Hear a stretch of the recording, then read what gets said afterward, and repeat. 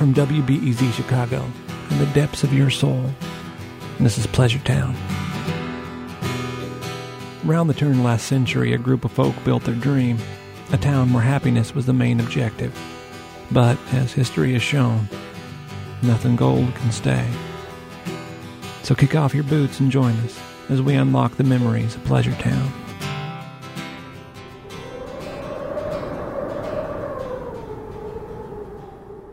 Welcome back, friend. I see Cyrus didn't chase you away with all his intellectual mumbo-jumbo. Nor did Claude offend you with his brass and bass nature. I guess that means we might as well keep on talking. I'll let you take it away, Cyrus, since you seem so pleased by the sound of your own voice.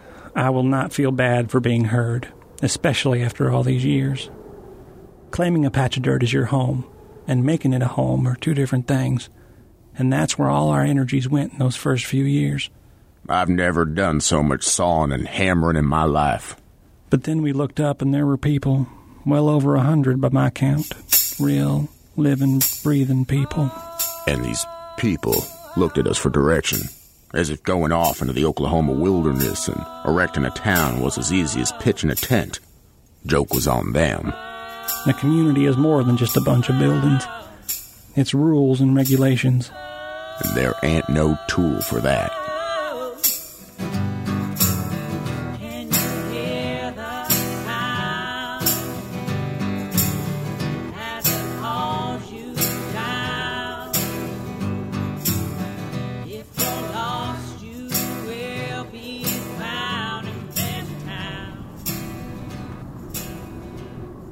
I had an idea of what our people would look like, the folk on the fringe, and for the most part I was right. But every once in a while there came an outlier, a puzzle piece that would never fit. Not that everyone wasn't welcome in our town, but there were definitely those who could never take to the life and living that Pleasure Town was all about. Bunch of wet blankets, sticks in the mud, the whole lot of them. I got real good about counting down to when they'd all turn tail and run back home. Claude and I would wager on their departure, and I lost only one such bet. Little Mormon kid, as wide-eyed could get. But between you and me, it was the best bet I ever lost. Lord, lift me up to the light. Lord, lift me up to the sky. If you're down with the devil in the pouring rain, don't you ever look back if he calls your name. Oh, Lord, lift me up to the light.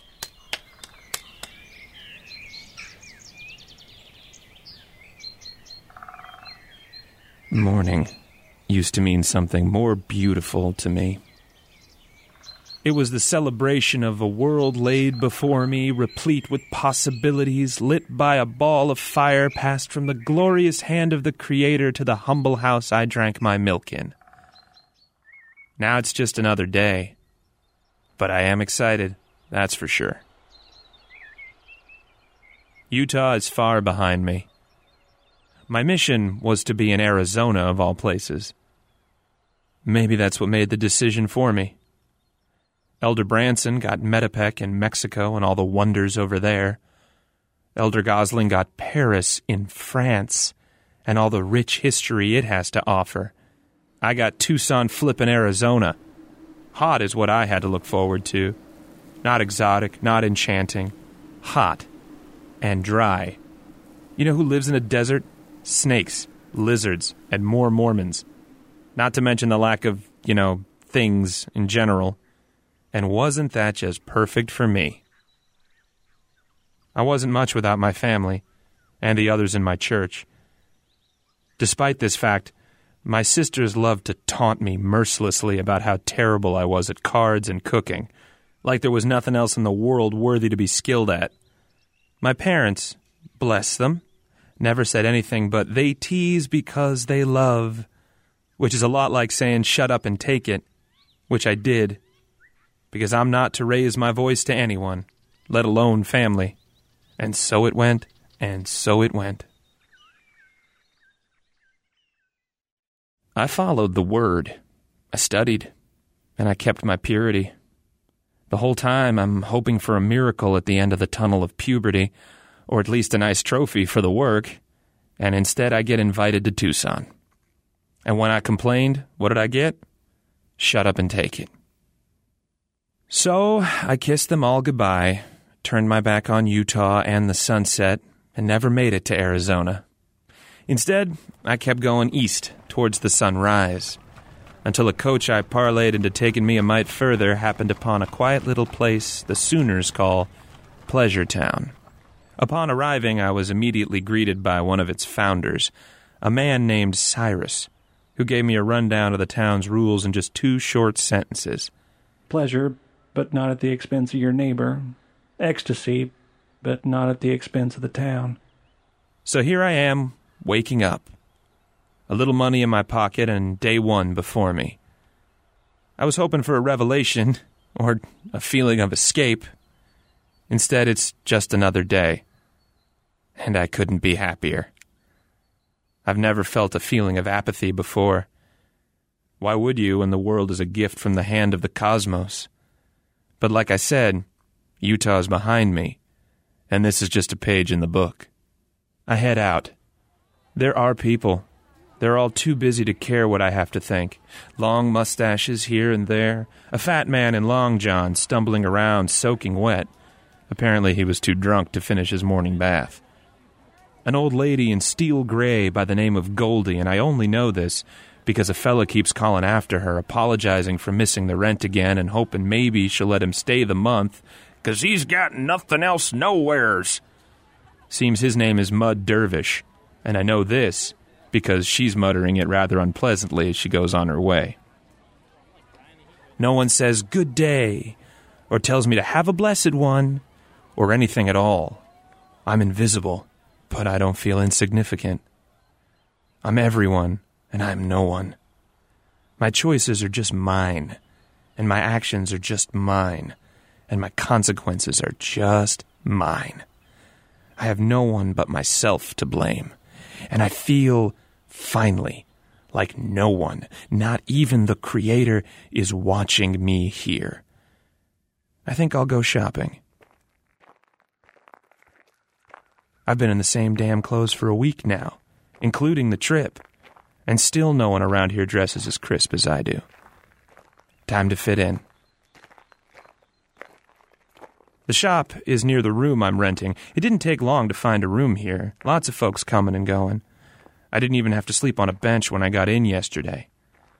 The door is blue, bright blue, and the paint is uneven and dried on the hinges like someone just didn't care. That door needed to be blue, and that was that. Inside, it's dark, lit only by a dusting of sun through the window. The name of the store, Bulger's Necessities, is painted on the window, and the sun throws parts of the name on the floor in shadow. It smells like musty cinnamon, and the floorboards creak when I walk. It's quiet in here, like it's just waiting for a conversation to start. And there, in front of me, by a section marked ladies, is a maiden with curly red hair in what looks like a cotton dress the maker forgot to make the middle of. She thumbs a coat, purple with some feathery material along the edge, like she's questioning it. She turns to the man at the counter, fat, bearded, in a fashionable cap and glasses. Bulger, I presume. He's drinking from a bottle of something brown, teetering with a plastered smile on his face. He tips his hat to her. She takes the coat off the hook and puts it on with a twirl. Her hair catches some of the sun, and it looks like wildfire.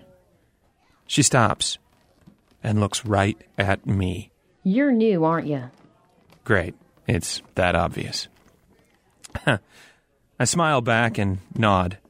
How am I not shy? Because it's just another day and I don't care. Back in Utah, it was about politeness when meeting someone for the first time.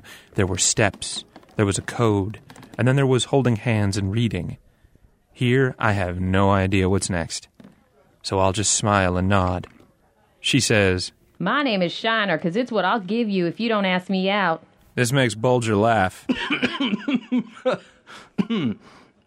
More like a splutter and a cough, but I assume it's a laugh. I blush. I can't help but not. And then I stammer. I tell her, I'm John.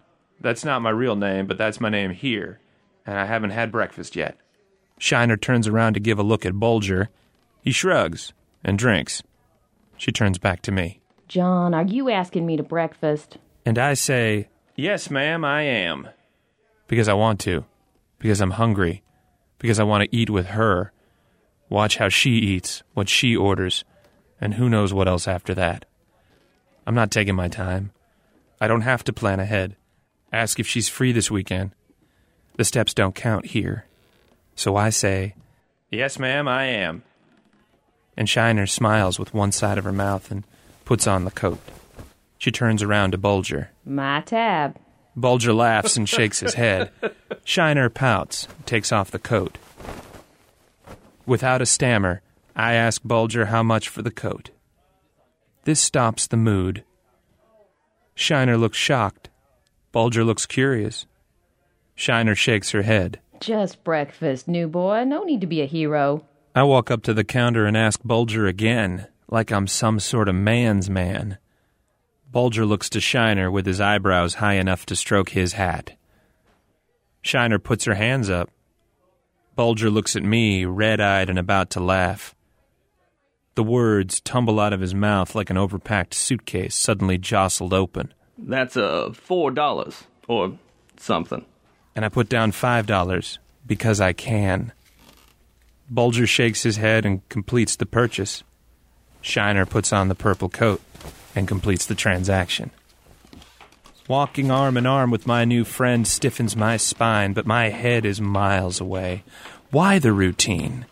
Why was it always so hard to get to this moment? And why, now, was it so much easier? Is it this place, here, there are no steps? Or was it me? Am I different? It's been a day here. It's still morning. And I met a gal, bought a coat, and she's on my arm all before I've even had my breakfast. What's the problem with any of this? Why was it so hard back in Utah? We come to a yellow shack called Wholesome Gulch. There are stools outside. People are sitting. Women on men's laps, men on women's laps, men on men, women on women, and a skinny fellow running back and forth with a full plate of hot food. He's laughing with the customers. There's a big muscular man named Jam with hair that looks like it could cut wood. There's a pair of twin gals, one called Flora and the other Fauna, both with chestnut hair and gawky smiles. There's a spidery man with no teeth telling jokes and making funny faces that everyone seems to find just the right tonic for the morning. Everyone knows everyone, but not like at home. Here they know each other well. Shiner introduces me around. This is John. He's a new boy. Some well-dressed fella named Rudd gives me a nod, tips his derby and asks what my deal is. I tell him I'm on a mission. He asks what kind. I tell him I'm a shaman, a mystic, close to heaven enough that I could tell him all about it. Rudd laughs. Then what brings you here? And 2 plates of golden breakfast are landed in front of Shiner and me, as well as 2 tins of hot, black coffee. And I stare into those cups.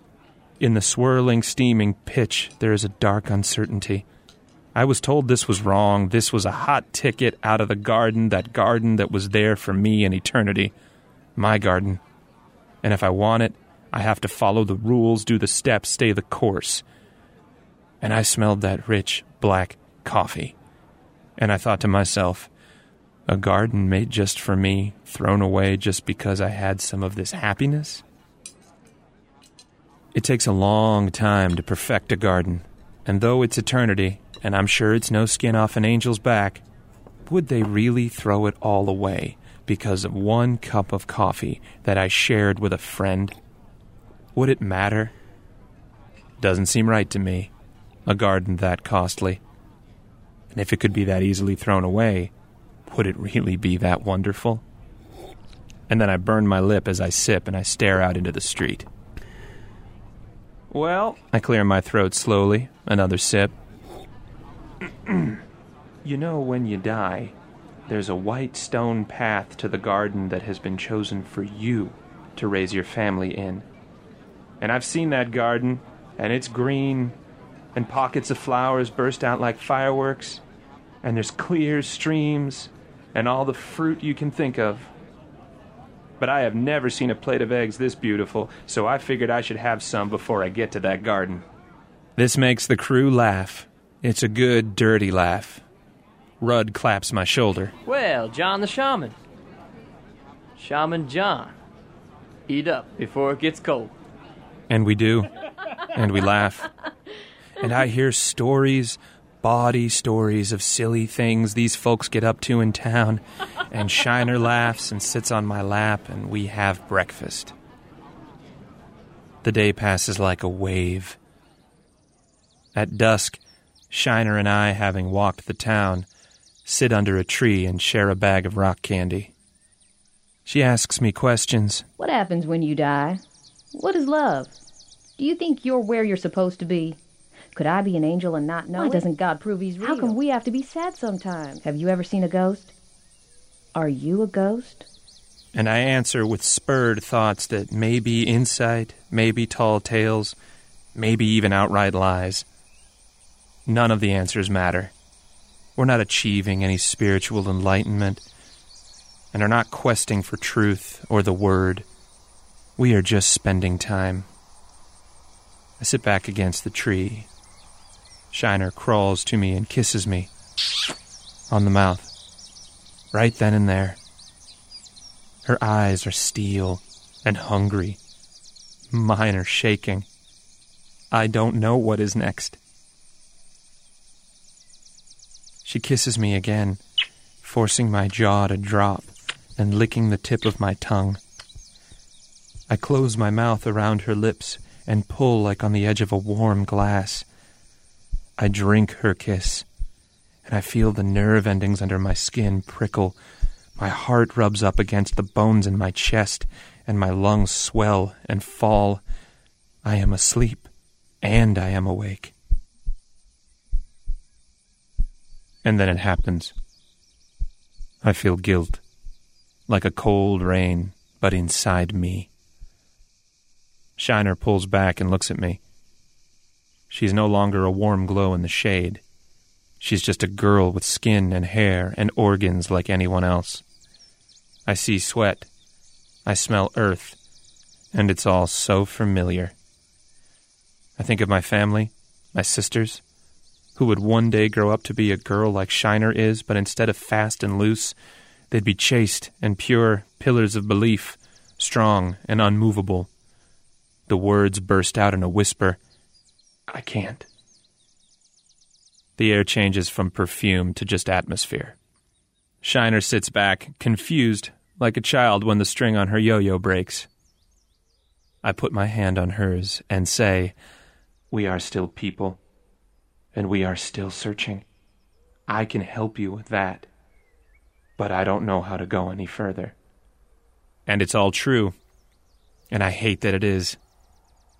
It's like there's a locked box inside me that's been carefully guarded for many years, and it opened without my say. Why have a lock when anyone can have a key? I sit in my unpacked soul as she walks away, and I sit back against that tree. It's day one, and I've seen the whole town, I've met new people, I've given advice, I've guided and been guided, and I've met and kissed a stranger. Though Utah is far behind me, it is still inside me. I'm still me, and my memories and the work I've put in before I left. Was it all for nothing? Would it be? Who watches me now that I'm invisible? Lord, lift me up to the light.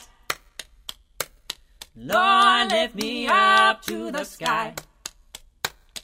If you're down with the devil in the pouring rain, don't you ever look back if he calls your name. Oh Lord, lift me up to the light. Pleasure Town will return in a moment.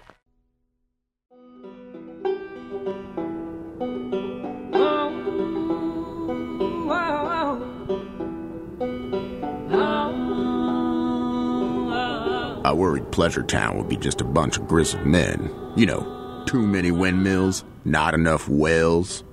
But fortunately, some of these grizzled men brought with them their ladies, many of whom I got to know intimately, if you know what I mean. We are all aware of your habits, Claude. It wasn't just a habit, Cyrus. It was a form of reverence. The women of Pleasure Town were tough as rawhide.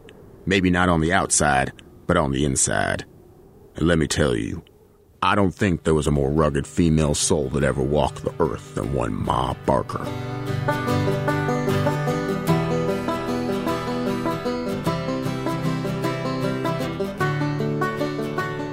Love and pain have always been intertwined for me, like the way a muscle wraps itself around a bone.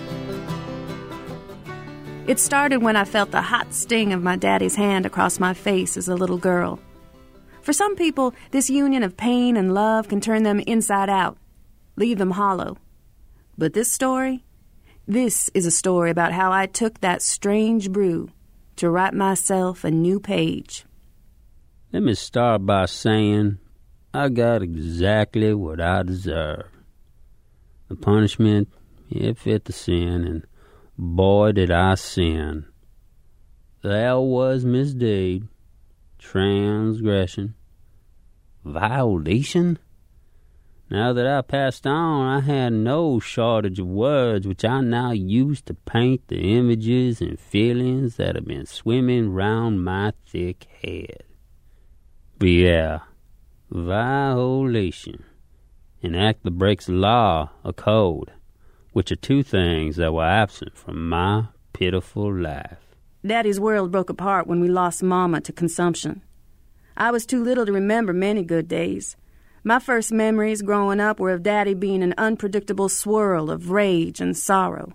He eventually turned to Jesus to be his constant companion, and I was left to fend for myself. "Remember Leviticus 29, Matty," Papa would boom when I'd sass him. "For everyone that curseth his father or his mother shall be surely put to death." And then he'd shake me until my head flopped like a rag doll, and my neck would be sore for days after. I became a little hellion to spite my father, accepting my regular beatings as a price I had to pay. I'd put grass burrs in his boots, tie tin cans to the cat's tail, and as soon as I got my curves, I used them to my full advantage. That's how I met Henry. I had put on my best dress and crawled out my bedroom window, saw him leaning up against a lamp-post, huffing on a cigarette with a crooked half-smile. His grin had me instantly smitten. Matty was a pretty little thing, and a fire started a boat. That's probably what drew me to her. I never met a woman before who had such a hard head mounted on top of such a voluptuous body. I had no problems passing myself off as kind and caring because I believed myself to be exactly that. I saw my potential to become a destructive man, but I was sure a woman as sweet and fiery as her would keep me on the straight and narrow. Even though the kiss came sooner than I expected, I could feel my future in his embrace. I went home and threw my clothes and some fancy soap that Mama gave me in a bag, pretty pleased my escape plan had come so clear and so easy. But ain't nothing worth a damn come that easy. We tied the knot that first week. Henry was all sweetness and fun in the beginning. Our days were all drinking and laughing. He told me he'd take care of me, and I knew it was true when I watched him win a whole handful of cash playing cards. I was over the moon to have a man looking at me like I was a delicious piece of pie. Looking at my past, it's hard to think I could end up any other way.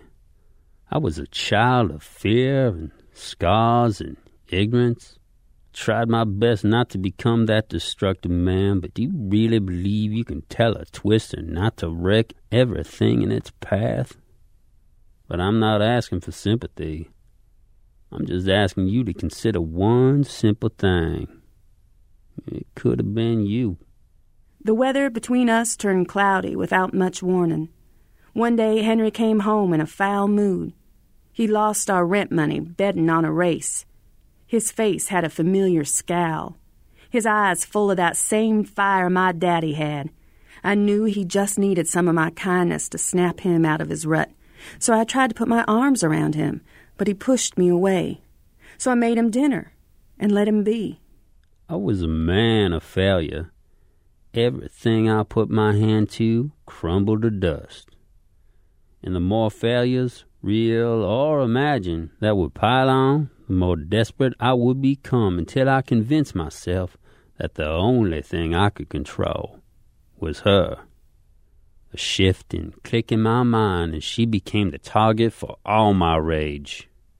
I now see that this moment was the true end, the point of no return. He began to sport that spiteful face more and more. Eventually, the charm inside of Henry was a fuzzy memory, like the well-worn photograph of Mama I kept in my drawer. Henry was always sulking over something, his cons turned upside down, his schemes backfiring. I took to covering his debts by going professional with my carnal skills. We had vowed to be together for richer or poorer, but me bringing in money by entertaining the town's menfolk just made things worse.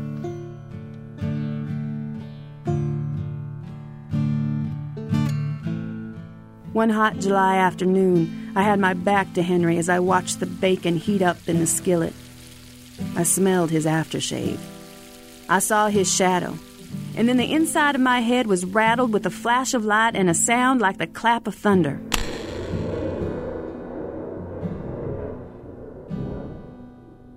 That first swing catches you off guard just as much as it does her. You play that moment back and back again, hoping it was something, anything else that struck her face. But there's her on the floor and her blood on your knuckles. Sure, you've grown to despise her a bit, but cringing at the sound of her voice and raising your hand against her are two different things. It couldn't have been you, but it was. I woke up on the kitchen floor.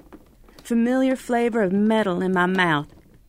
Henry was standing over me, not sure which one of us looked more surprised. I figured this was just how men dealt with life when it all got too much. And then it became just as customary as sickness in winter. Both of us hoping it wouldn't come, but both of us knowing there wasn't nothing we could do to stop it. And I tried to stop it, but the broken part of me, that bastard grew like the rush that followed each swing. Henry kept unraveling like an old sock. He'd stay out all night, coming home to pull me from the bed and pummel me with all his might until he passed out with a half smile. It was the type of life that would make a better person turn to prayer. But I'm not one to believe in a higher power. I had to call upon the only person in my life that never let me down. And that person was me. Mama named me Matilda.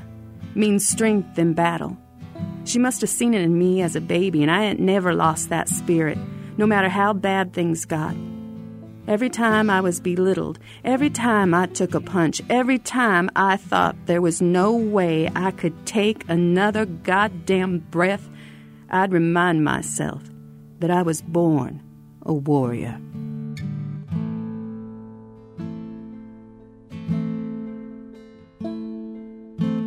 Old Mattie comforted Henry after he hit her. Matilda used that comfort for herself.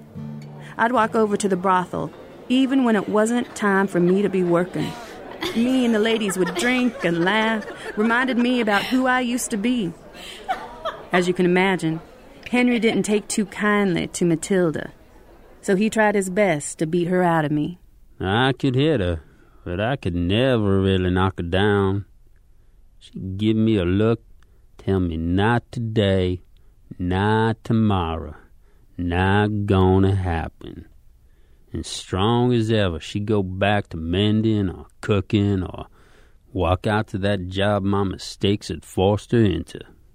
Once the rage faded, I'd curse the broken parts of me, curse and swinging them, try to knock them down. Never could land those blows, though. A gal can only take so much, and Matilda had had enough. I had just come back from work. Spend all your time at that damn cat house, Matty. Why don't you do what you're supposed to do for a change? Be a good wife. Go ahead and make your husband some supper. Sure thing, Henry. Henry was looking for Matty, so Matty's what I gave him. Took that skillet out of the cupboard, started frying him up some meat. You were a waste. You know that? Man's only got so many years, and you wasted most of mine. And that was it? I swung that frying pan at his head with all my might, and goddamn, did it make an ungodly sound, like a melon that got dropped from a windmill, just all thud and gush and splat. And there he lay, his skull freshly dented, his same stupid, crooked half-smile on his lips. Every blow I'd given her was bound up in that swing, packed in tight. As I fell, the broken parts of me pieced together. And for once, I was whole. And I saw myself for who I was, a craving fool, blinded by fear, desperate to possess everything she had. I put a comb through my hair, put on my best dress, and made my way to the bar just down the road. I settled in and ordered a double of his finest rye. I looked down to see that my arms were speckled with Henry's blood. The barkeep looked at my arms, looked at me, and then poured me another shot. Oh, my darling little one, I hold you close to me. Oh, my little pretty one, I found you on my knee. Little girl, I promise you I always will be true. Oh, my darling little one, I hold you close to me.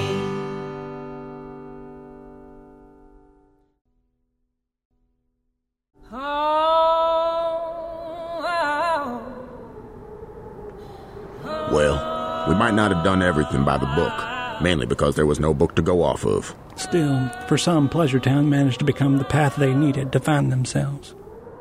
But those are stories for another time.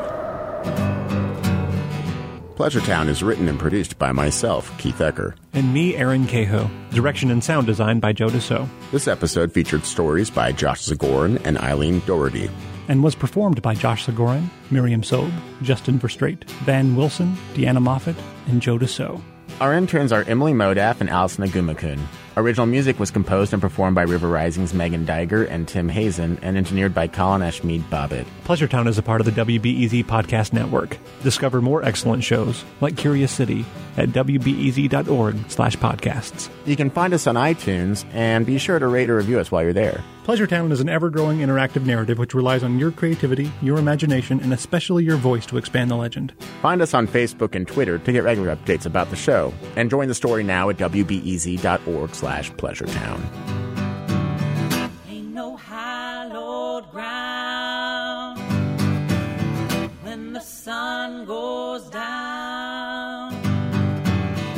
Hear the secrets and the sounds of Pleasure Town.